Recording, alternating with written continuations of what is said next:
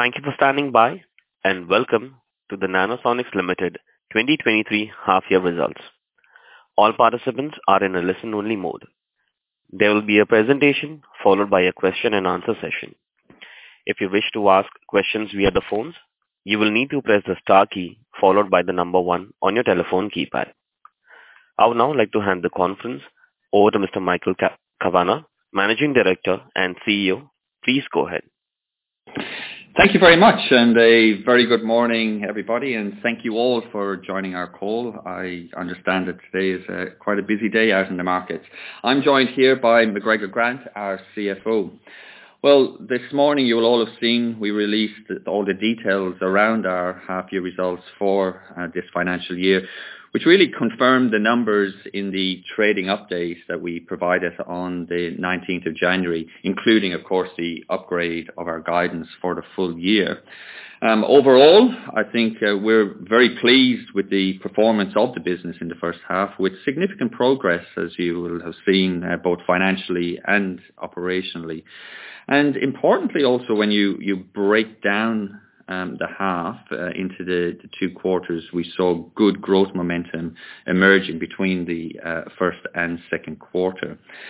As usual, we have provided a lot of granular detail, especially in the investor presentation, breaking everything down by region, by quarter, our total units, revenue, down into capital, consumables, etc. So pretty much most of the information is in there.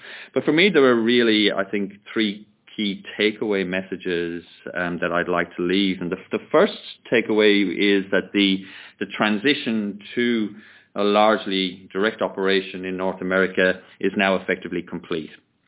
It has been successful, and the anticipated benefits from that change are certainly coming to fruition. And this was especially evident in the second quarter as the transition was finalized from a customer onboarding perspective. And of course, the expansion of our local infrastructure was completed and became fully operational.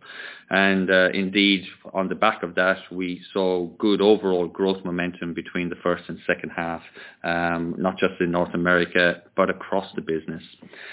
The second takeaway is, as total revenue is growing, where it was up 35% in the first half, to 81.6 million. Together with improved gross profit margins, we are getting more operating leverage in our underlying trophon business. Indeed, in our business in North America, it's generating between 55% and 60% operating profit before headquarter costs are allocated. There is, of course, significant opportunity for ongoing growth. And while we intend to continue to invest to realize those opportunities, we do also expect to see ongoing growth in our operating leverage for our underlying business moving forward. And the third takeaway message for me really is we remain very excited about the opportunity with our next transformational product, Chorus. And more details about the product can be found in the investor presentation, including images of the product for the first time, as well as details of the excellent efficacy results it's achieving. And this product truly does address one of the most significant issues in instrument reprocessing today, which of course centers around endoscope cleaning, where we believe there is a significant unmet need and the fundamentals for adoption are strong because there already exists guidelines and requirements in all major markets around the cleaning and reprocessing of these endoscopes. During the half, a number of planned activities with Chorus were delayed a bit, primarily because of some supply issues with a number of custom components that are specifically designed for Chorus.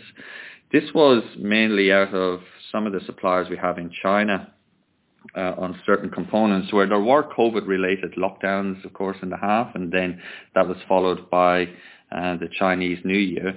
This did push some of our activities behind a bit, but that being said, assuming that the supply chain risks can be managed, which they currently are, we continue to target, as we've said before, progressive market introductions aligned with regulatory approvals, and our aim is the first market introduction will likely be in Australia and or Europe towards the end of the calendar year. So they're really the three key takeaways, but I'll touch on some of the other highlights for the first half and then hand over for questions. As always, first of all, the installed base. Globally, the installed base reached now 31,120 units out there at the end of December. So that's up 4% in the last 6 months and 11% in the last 12 months. In North America, there were 1,110 new installed base units placed in the first half. As mentioned earlier, when you break down the half, we saw good growth momentum emerging between the first and the second quarter, and this was certainly the case in North America, where just over 60% of the new IB were actually placed in the second quarter as the transition to the largely direct sales model completed. So that's 680 units in Q2, which on an annualized basis is getting the run rate approaching the 2,800 to 3,000 new IB units per annum that we are targeting as we enter FY24. Our direct team, they continue to collaborate with all the OEMs, and some of those new IB units were referred by or sold through some of the ultrasound OEMs. The majority of the demand, however, and the sales for the new IB units is and continues to be generated by our expanded direct team. In Europe, just as other companies have reported, the market environment there does remain challenging, really associated with still some COVID-related hospital staff issues, NHS pressures in the UK, and general inflationary pressures. A total of 80 new IB units were placed in the half, which was down on PCP. However, like the US, the Q2 was a lot stronger, with actually 75% of the new units placed in Q2. And we do expect growth momentum to continue now into H2. We're already seeing that into Q3. And we remain optimistic about the overall growth opportunity in Europe, whilst of course remaining somewhat cautious under the current market environment. But Q3 so far is looking good. In Asia Pacific, the installed base, it grew 4% in the half with 80 units placed. Now that's growing the total IB to just under 2,000 units in Asia Pacific. The majority of this new IB were placed in ANZ. There were some units in Japan. In Japan, our efforts continue through our medical affairs program, engaging with opinion leaders and societies as we work together on developing new standards and guidelines for high-level disinfection. And in China, the local authorities' testing of Trophon2 is nearing completion. Actually, I've just learned it has been completed with the product passing all tests that are required. So plans now in place to pull together the submission for regulatory approval. On upgrades, as you know, there is a significant opportunity for upgrades, and we're now seeing good growth, especially on the back of the transition in North America, where we now manage all the customers. And in total, there were 800 upgrades in the half, which was up 100% on prior corresponding period. And like the new IB, we also saw good growth momentum in Q2 over Q1, with 68 or just under 70% of the upgrades actually placed in Q2. And details by region on all the IB and upgrades can be found in the investor presentation. So when you combine our new installed base and upgrades, there was an overall increase of 14% in total units placed in the half versus prior corresponding period. So overall, a good result for our capital equipment volumes. On the revenue side, Overall revenue was up 35% to 81.6 million, or 27% in constant currency. Breaking that down, the capital revenue, that was just under 26 million, and that was up 36% versus PCP, and the consumables and service revenue, just under 56 million, was up 34% versus PCP. And the key contributors to revenue growth when we look at it is obviously growth in total units placed. That's both new installed base and upgrades. And as already mentioned, total units placed were up 14%. There was increased consumable volumes as the new installed base continues to grow, but also as ultrasound procedures return now to pre-COVID-19 levels. There was certainly favourable pricing on both capital and consumables, especially in North America, with the shift from distributor pricing to customer pricing as a result of the transition to the largely direct sales model over there. We also did see increased service revenue, and of course, as there's now a critical mass of units out in the marketplace, service can become more prominent, and the opportunity is great. And service revenue was actually up 50%, just over 50%, to just under 9 million in the first half. And of course, there was favourable impact of foreign exchange associated primarily with the relatively stronger USD. And proportionally, I guess, of the 35% growth that we did see, approximately 7% was due to the favourable impact of foreign exchange, with the remainder associated with volume and price, and each having actually quite a similar impact between volume and price. By region, in North America, the total revenue was up 36%, and that's just over 74 million. And that did include growth in capital revenue of 35%. So where you had just over 23 million in capital revenue, and of course growth in consumables revenue, which was up 37% to just under 51 million. In our European region, the total revenue was up 6% in the half to just under 4 million, and capital revenue was up 13% to just under 1 million, in consumables and service revenue up 4% to just under 3 million.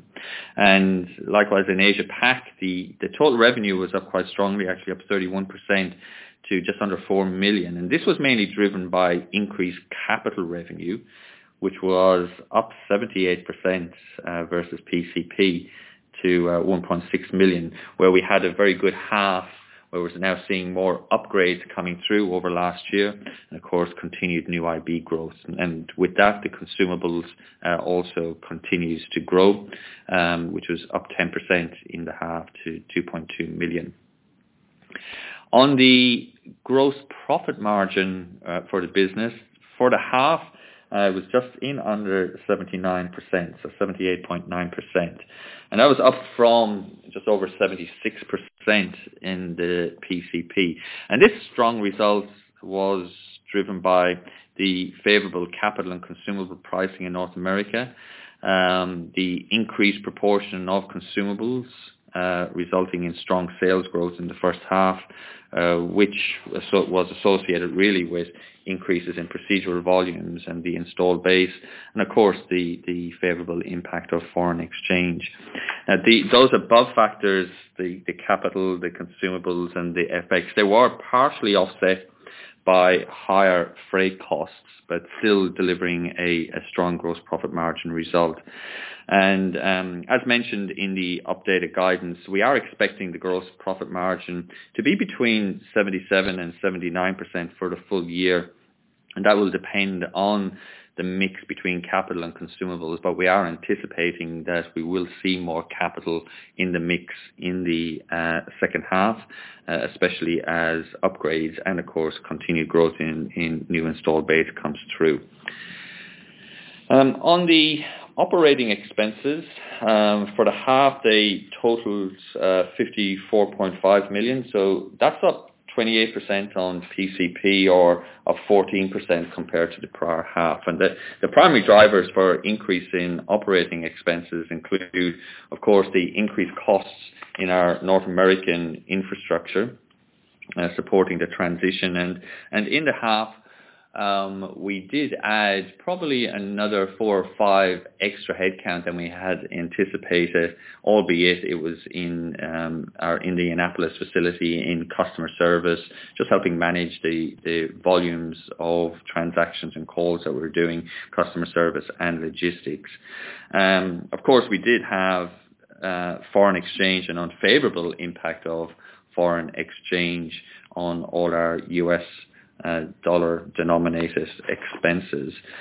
We did shall continue our investments in R&D across our 3 primary areas of ultrasound reprocessing, endoscope reprocessing, and our traceability and compliance solutions.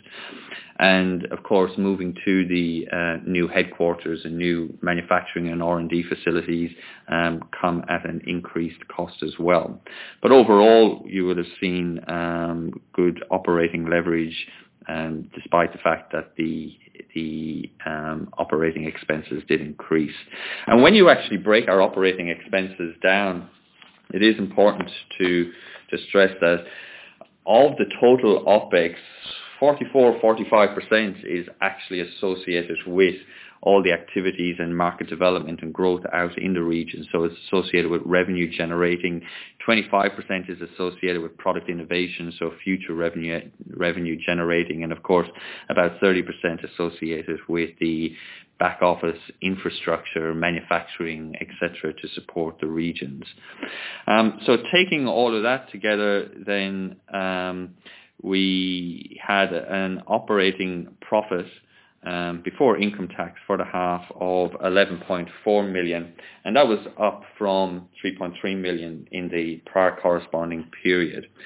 We had positive free cash flow for the half, just over 6 million, and at the end of December, the company had cash and cash equivalents of just under 100 million, so 99.3 million at the end of December, and as you know, we don't have any debt.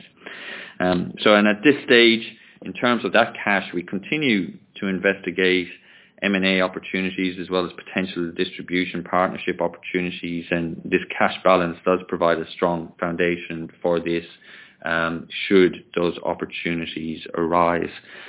A quick comment on inventory, because you will see in the accounts that inventory was actually up 2 million versus prior corresponding period to a total of 24.6 million.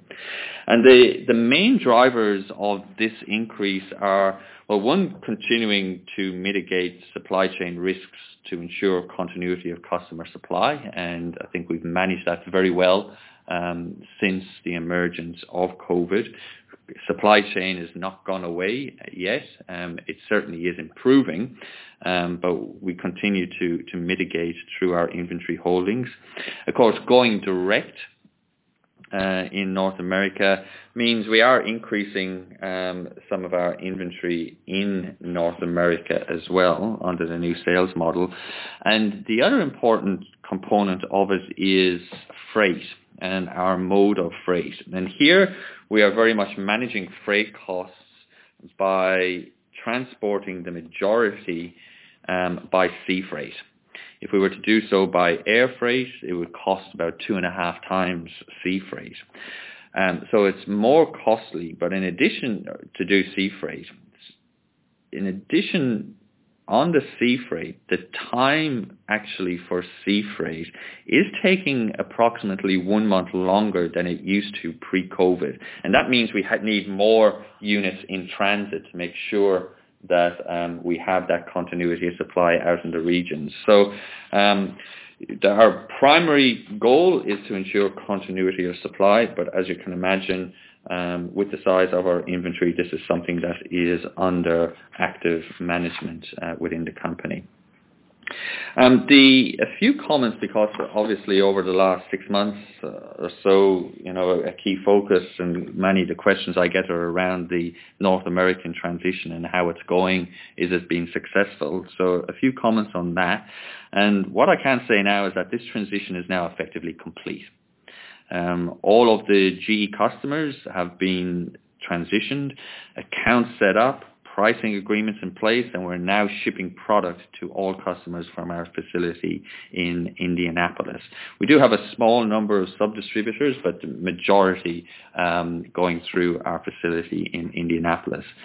The full team is now in place and operational. As I mentioned, we did add a few extra headcount over what we initially anticipated, probably about 4 or 5 over what we initially anticipated, but they were mainly in the supply and customer service roles to manage the increased volumes. We have established well over 50 new enterprise agreements with IDNs, or integrated delivery networks, since we started the transition, and we're now dealing one way or another with the majority of the IDNs in North America. We continue to work with the ultrasound OEMs, including GE, and we have also signed a number of distributors that GE worked on when they were distributing to sell Trophon. However, as I mentioned earlier, most of the demand is certainly driven through the efforts of our direct team. So most of our sales are through the direct team. In the second half, we will be expanding our service infrastructure and model in the United States to include field service operations. And the costs of this are included in the updated OPEX guidance.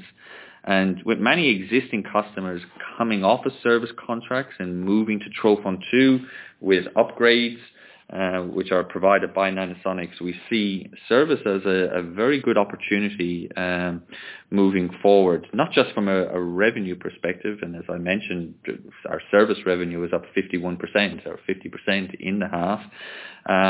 But not just from a revenue perspective, but importantly, making sure we're always very close to the customer so we can continue to provide excellent customer service. Finally, a few comments on Chorus, and just reiterate what I've already said. And the investor presentation does cover some of the details around Chorus, including for the first time images of the product, which for some of you, it may remind you of a Trophon unit, but I can assure you they are totally different technologies. We're just sort of keeping it in the design family. But the Chorus technology, of course, does aim to address the limitations of current manual cleaning with a novel mode of action using a proprietary, environmentally friendly cleaning agent that coupled with an advanced delivery mechanism. It brings a high level of automation to the cleaning process, and our efficacy results to date demonstrates it certainly has the ability to set new benchmarks in cleaning efficacy. As you can imagine, there's a lot of activity happening across the organization, a lot of excitement across the organization as we ready for market introduction. We were impacted by some supply issues on a number of unique Chorus components, as I mentioned, especially out of China, but we are continuing to manage those slippages on some of those activities. And some of the key milestones for this half include, of course, the in-use clinical study, together with a range of other studies that we will be doing. We do continue to engage with the FDA through their Safer Technologies program. I mentioned that on our last call, and that is proving to be beneficial for us, having access to that group in the FDA. The de novo regulatory submission to the FDA is, we continue to expect that this year. And of course, this is a global product, and outside of FDA, we expect regulatory registrations in a number of markets to commence. And assuming the supply chain risks are managed, and we do continue, as we said before, to target our progressive market introductions aligned with those regulatory approvals, with the first likely to be in Australia and or maybe a market or two in Europe towards the end of the calendar year. So that remains the same. And on the business outlook, we did provide updated guidance on the 19th of January, and that has remained the same. So we now expect total revenue growth of between 36 and 41%. That was previously 20 to 25%. And those adjusted targets for FY23 assume a US dollar rate of 70 cents. The gross profit margin we expect to be between 77 and 79%. That was previously 75, 76%. Obviously, we beat that in the first half, and that will be determined by the actual mix between capital and consumables. And of course, operating expenses, we've increased the guidance there to grow between 22 and 27% as we continue to invest. But of course, a couple of percentage points of those operating expenses are associated with some headwinds on FX with our US denominated expenses. But as always, all this guidance, as in the announcement, is subject to the ongoing uncertainties out in the market, where there is variability, of course, in market conditions, COVID-related or broader economic or geopolitical uncertainty related. So with that, I will hand over for any questions. Thank you very much.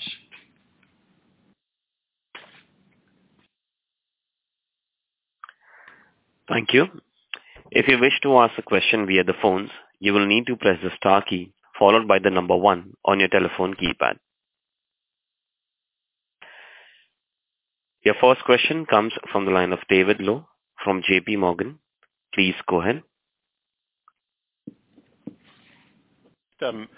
Michael, if I could get you to talk a little bit about the assumptions that you've made in the guidance for the rest of the year. I mean, I see the comment on gross margins will come off a little bit because capital will be a bigger proportion. Just, are you assuming in terms of the installed base growth that you will be back at the run rate that you've talked about to 2,800 plus? And perhaps also if you could touch on upgrades in the same. Yeah, so thanks, David. We do expect to exit the year in North America back at that run rate. If you look at the quarter 2 numbers, we got an installed base in North America. We annualized that, and it's getting close to 2,800. It was about 2,700 and something. So we are expecting installed base to get back to those levels. We're also expecting continued growth in upgrades in North America. And just a reminder why we expect the upgrade growth is, there's a significant opportunity in the number of units that are out there that are 7 years of age plus. And of course, the majority of those units were as GE customers that have now been transferred over to Nanosonics. So Nanosonics has access to all these customers for us now to drive the upgrade strategy. In addition to that, the other assumptions are that we will have a stronger second half in Europe. We certainly expect that. And we'll continue to have a good half in Asia Pacific, probably similar to what we had in the first half in Asia Pacific. So overall, with that guidance, I think they're the primary drivers. Obviously, we'll continue to benefit from the pricing that we've now achieved in the first half with the transition that will just flow through into the second half. Great. Thank you very much for that. And if we could move on to the Chorus device. I mean, you talked about the clinical trials. Can I get you to talk a little bit about what's required there? And then in the same breath, if you could touch on the regulatory approval process, how long that's likely to take in these initial markets, please. Yeah. The clinical trials, being a de novo application, some people think that it's a huge clinical trial with major endpoints that are patient-related to show decreases in infection rates. That's not the case. The clinical trial is an in-use clinical trial that has to demonstrate the cleaning efficacy over the current mechanisms of cleaning efficacy. So there's no patient endpoints. It's just a statistical sample size that's required to demonstrate the cleaning efficacy. There are other trials that are not in-use trials that we will also be doing. So further trials, for example, on biofilm.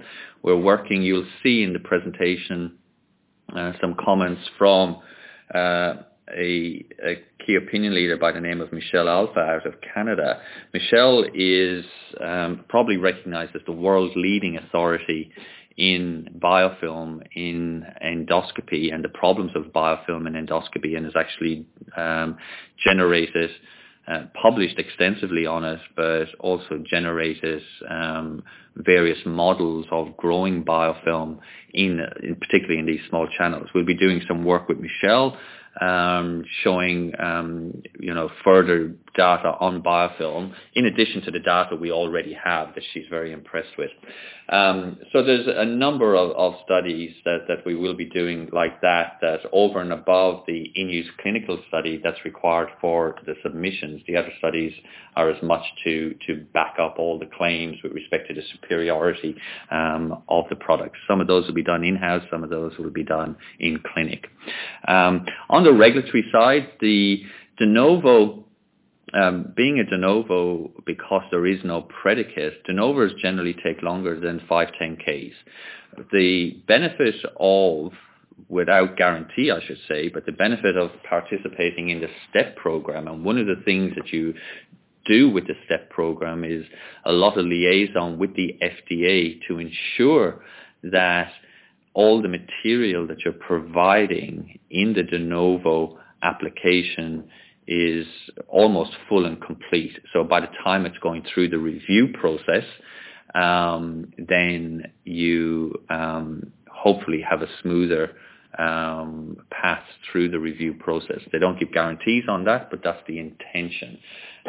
So a de novo could take 6, 9, 12 months. It's uncertain.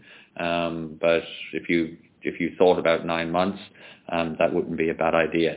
The other regulatory jurisdictions are less onerous. We would still require that in-use clinical data, but the degree of documentation that we require is a little bit less onerous, but one way or another we'll have all the documentation for the de novo, and that will be leveraged in the other jurisdictions where the process of getting that review is a lot faster. Great, thanks very much. Thank you. Your next question comes from Lyanne Harrison from Bank of America. Please go ahead. Hi, good morning, Michael. Good morning, McGregor. Can I start with, what you saw in that first quarter? So obviously the new installations was lower and understandably because of, higher COVID volumes, or we had a COVID wave through that period across, I guess, all geographies. But what confidence do you have now with, I guess, hospital systems and hospital protocol that, that Nanosonics, can manage through that alongside hospitals so that we don't have that sort of impact, because we're still likely to get, COVID interrupt, operations going forward? Yeah, that's a great question, Lynn. And I think there certainly continues to be uncertainty. In the first quarter, it wasn't, especially in the United States, it wasn't just COVID-related impacts. We were still in the throes of the transition. So a lot of the sales force actually, in some cases, were, I don't want to use the word distracted, but they were helping out the transition of existing customers, which then reduced a bit of their time in terms of driving the new sales. But as we moved into the second quarter and that transition was done, well, then they were back 100% focused on the core jobs. So, and we saw that then coming through in the second quarter in the United States. And, based on the numbers, and remember, those salespeople are doing both upgrades and new install base. So on a total unit, from a productivity perspective, they're actually doing quite well. Obviously, we want both, and getting the balance between both is really important, and that's something our regional president in North America is continuously, and our head of sales continuously looking at. and the numbers as we're going into this third quarter, and we're a few weeks into the third quarter, give us a degree of confidence. But Europe has a little bit more uncertainty. I think that many companies have reported that. You know, in the UK, I was spent a couple of weeks over there visiting many centres, and actually experienced myself firsthand meetings being cancelled, you know, in the morning of a meeting because people were off because of COVID. I happened to be there at the time of all the strikes that were happening, etc. So there's a lot of upheaval within the NHS. But that being said, you know, when I was in the hospitals, the employees are doing a stellar job in managing through. But there certainly are disruptions. Now, again, we saw in the second quarter in Europe the numbers coming through, and as we're moving into the third quarter, we're feeling quite decent about that as well. But are decent, you know, we're feeling good about it, but at the same time, I'm remaining cautious about it, just based on the environment over there. But we certainly feel confident in the ability that the second half will be stronger than the first half in Europe. Okay, thank you. And then if I could move on to upgrades. So by my calculation, about 5% of the installed base was replaced in the last 12 months. So in terms of driving that, I guess, upgrade percentage higher, you know, what needs to be done? Is it about, you know, just Salesforce spending more time, you know, or is it convincing, you know, customers that, you know, the replacement is required? You know, what's, I guess, the biggest driver to get that, you know, from 5% upwards towards 10%? Yeah, I mean, the upgrade opportunity, really, you look at the cohort that is 7 years of age plus rather than the total installed base. So we're probably close to about 10% of the, let's call it the target segment for upgrades, because there's probably about 9,000 units over there. Well, in actual fact, we're probably a bit more because it was 800 in this last half, but we had done more in the last year as well. But what you described is just about spending time. It's just about being in front of the customers, demonstrating, getting it into the budget cycle, and people seeing the benefits. Of course, for those age units, in addition to the value proposition of the feature set of the device, there's an economic argument as well, because, you know, if they're on a service contract, well, then it's almost like the cost of that service contract is discounted immediately because it comes with a 12-month guarantee or warranty. So, you know, it really is about getting on front of these customers and spending the time. Now, in doing that, our new IB, a large percentage of our new IB is coming from what we talk about going deep within hospitals. So going into departments in hospitals that don't have trophon, where there are other departments in the same hospitals that do have trophon. So whilst we're in doing that, at the same time, those sales force are visiting, depending on the age of those devices, those departments that already have trophons, and where there is an opportunity for upgrades, you know, we try and couple that with new IB as well. And there has been many cases where the sales that have been made, you know, it has been new IB and upgrades coming from the same center. But it's just people on front of people. Okay, thank you. And one last question from me is on consumables. So with devices, you spoke about quarter-on-quarter growth. Can you shed some color on what you're seeing on consumables, you know, through first and second quarter, and what you're seeing to date in third quarter? I think the run rate that we're seeing with consumables now, because a lot of the growth in consumables, there's volume growth that has brought us back to pre-COVID levels, essentially in the United States, and then there's some pricing benefits that are coming through on consumables. I think the growth in consumables moving forward now, because those prices are baked in, the growth in consumables now will be almost directly correlated with the the growth in new installed base moving forward. Certainly, as we're out there and our clinical applications force are out there with customers and educating, there may be in some departments, not all departments, an opportunity through education that the utility of existing units out there could improve. But I would say that the primary driver on consumables growth moving forward will be associated with new IB. Okay, thank you very much. Thank you, Leanne. Thank you. Your next question comes from the line of Josh Kannourakis from Barrenjoey. Please go ahead. Hi, Michael and McGregor. Thanks for taking my call. A few questions from me. Firstly, just on the pricing benefits, and apologies if I missed this earlier on. So should we be recognising that the full pricing benefit was witnessed in the first half, or is there any incremental sort of uplift that comes through as those benefits are, effectively annualised? Yeah, look, I think the full pricing benefit now, Josh, is probably recognised in the first half. I mentioned that, as part of the transition, we, entered into pretty much greater than 50 or so enterprise agreements and pricing agreement. We've done all the pricing agreements with existing customers, etc. So I think that the full pricing benefits are associated with what you've seen in the first half.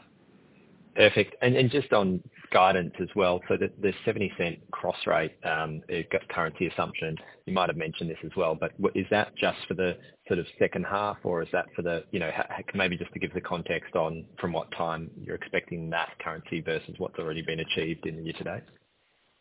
Well, so year to date, the average rate has been about 68 and a bit, but we've seen the AUD strengthen slightly, so we assume 70 cents for the whole of the second half. Okay, that's perfect. Thanks, McGregor. And then just while we're on guidance, on the cost base, is it possible within this year's sort of OPEX guidance to look at, what sort of component of that is related to Chorus or non-trophon products? And maybe just while we're on that question, just can give us a little bit of a feel for how we should be thinking about, cost base into the 24 as well. Yeah, I mean, the Chorus, the big costs associated with Chorus is on the R&D, and I think in R&D we had about 13.5 million in the first half on R&D. Of that, probably, I don't know the exact figure, but I imagine close to 70% of it would have been associated with Chorus. Now, there's a lot of activities that are captured under R&D, clinical, parts of regulatory, parts of new product introduction in manufacturing, test system setups, etc. It's not just the scientific aspects of R&D. There's a lot captured in that. You will see, R&D as a percentage of revenue has come down. I think last year it might have been about 18.5%. This half it's currently running at about 16.5% or so. So our expectation is R&D as a percentage of revenue will start coming down, albeit we will continue to invest in R&D, but it may be on different things. It may be on, getting onto trophon 3, trophon 4, second generations of Chorus, expanded indications, potentially other new innovations. But I think the general thematic, Josh, moving forward is certainly with the underlying business on the trophon business, we're expecting to see operating leverage continue to improve. It has improved this half, and we're continuing to see it improve moving forward. Perfect. And just final one, obviously great to see a photo and a bit more context around the Chorus. You mentioned that de novo. Is the hope for that to get it submitted in this half of the financial year, or I'm not sure if you mentioned on that. There's too many variables associated with that to give a definitive answer that will be held accountable for. So certainly this calendar year, whether it falls into this half or just a bit after this half, to be determined. Okay, great. Thanks very much, guys. Appreciate it. But I do want to be clear. This is a global product, designed to be a global product. The US will not be the first market we launch into. but obviously it's a very important market, but it won't be the first market we launch into. The market introductions will be phased in according with the regulatory approval. So the milestone of getting the FDA in is one, but then the timeline associated with the de novo as well needs to go through. But I think we're certainly tracking the way we want to be tracking at the moment. Did you, sorry to sneak another one in, but did you mention, Michael, on the call just around how you think about timing and, say, potential global distributors or other partners that you may work with, and when we hear a bit more info about that? Oh, you'll hear about that when you hear about it. No, I hadn't said anything more on the call. Yeah. Okay, thanks, no Josh. problem. Thank you. Cheers. Thank you. Your next question comes from the line of Mathieu Chevrier from Citi. Please go ahead. Yeah, good morning, Michael, McGregor. Thanks for taking my question. My first question was on upgrades that you've been doing so far. What's been the average age of the devices that you've been upgrading, and how does that compare to your initial expectations around the life cycle of the device? Yeah, the average age probably is around 8 years or so, because there's a distribution of devices. If you take the devices that are 7 years of age and beyond, there's a distribution by age. And, we've got some devices out there that are 10 years old. I guess in one sense that stands to the quality of the device. But the average age is probably around 8 years, I would imagine. So it's sort of pretty much in line with what our expectations are. Understood. And then in terms of the installed devices, have you seen instances where you haven't upgraded the device and the customers have decided to make do with another solution? I can't point to any specific instances, but in markets where there is competition, and if we don't get to those customers in time, I anticipate that we could lose some. But our expectation is that by and large, the absolute high majority of our current installed base will remain installed base for Nanosonics. Yeah, and in cases where that hasn't been the case, is it just a function of functionality or pricing, or is there anything you can point to specifically? No, because to be honest, I'm not across any major details of where. It's certainly not a common occurrence that's been brought to my attention, so I can't really proffer an opinion. I mean, just as we may lose one or two in certain markets, I am aware where some of the competition had units installed or are using manual processes are switching over to Nanosonics as well. So by and large, I've said this before on competition, I think competition is really important in this market. Why?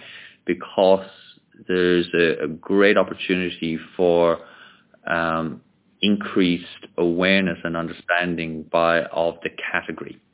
And our job then is to ensure that as that awareness increases, that Nanosonics continues to remain the dominant player. And that's exactly what we're working on.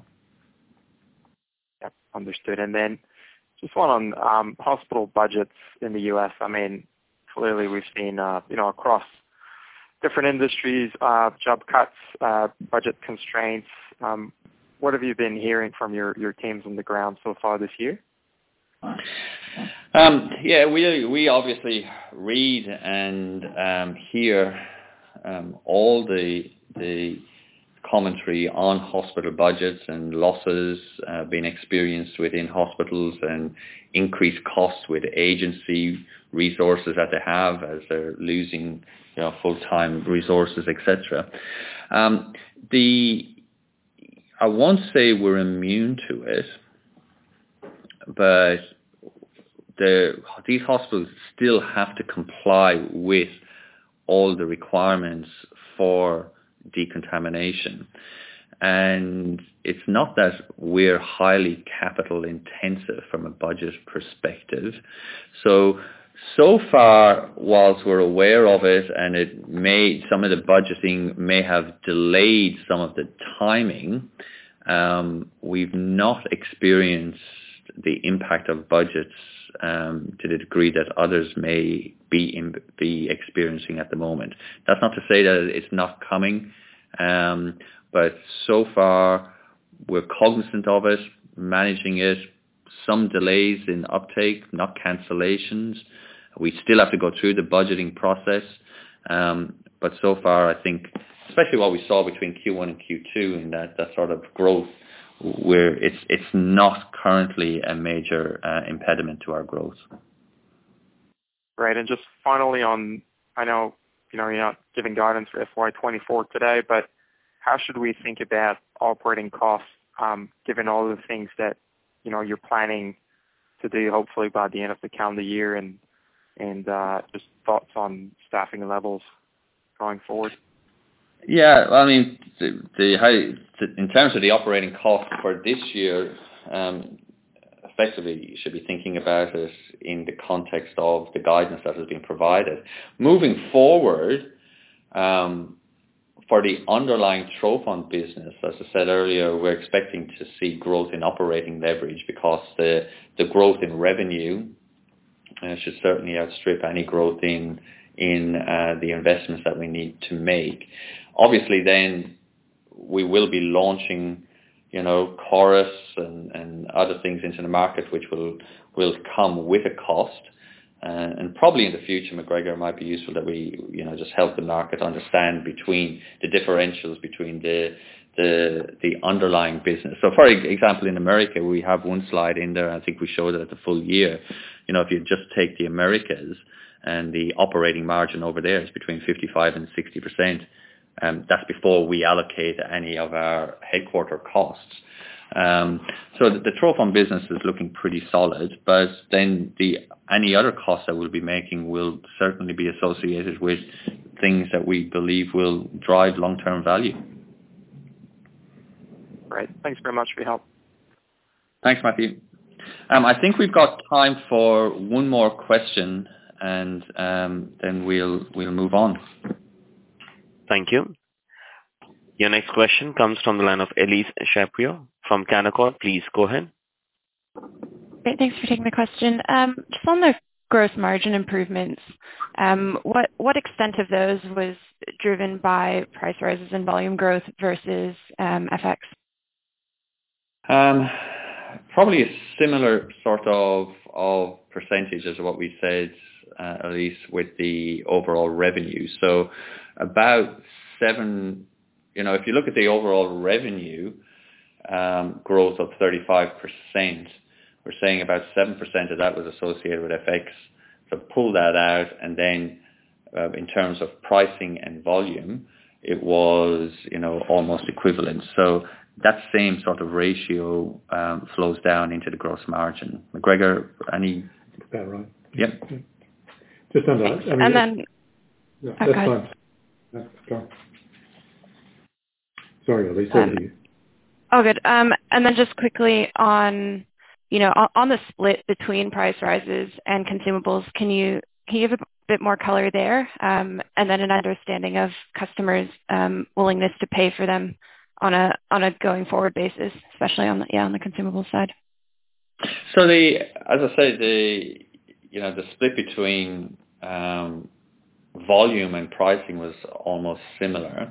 In terms of the pricing, there was two aspects to that pricing. One was the increase in price that we got, where because of the switch from GE to us now selling direct to customers. So we're no longer selling at a distributor price. We're just selling everything at the customer price. And then there was a small amount of price improvements associated with the negotiations we had with the customers in terms of setting up all those agreements. In terms of pricing moving forward, we think that, the prices we've now been able to get through in the first half, we expect those to be quite similar in the second half. So not expecting further price increases because we've now effectively set price agreements in with all those customers. We've got enterprise agreements that includes pricing with a lot of the IDNs, etc. So those prices are pretty much set in there. The only thing, Elise, that, on pricing is obviously when you do bulk deals, if somebody wants 50 Trophon upgrades, well, then they'll get discounts on those sort of things. But we're very happy to accommodate those sort of price reductions. Great. Thank you. Great. Thanks very much, Elise. Well, thank you all very much for attending this morning, and no doubt over the coming days I may be speaking to many of you again. But again, we believe a very solid result for the first half, and we look forward to continuing to perform throughout the second half and beyond. So thanks, everybody. Thank you.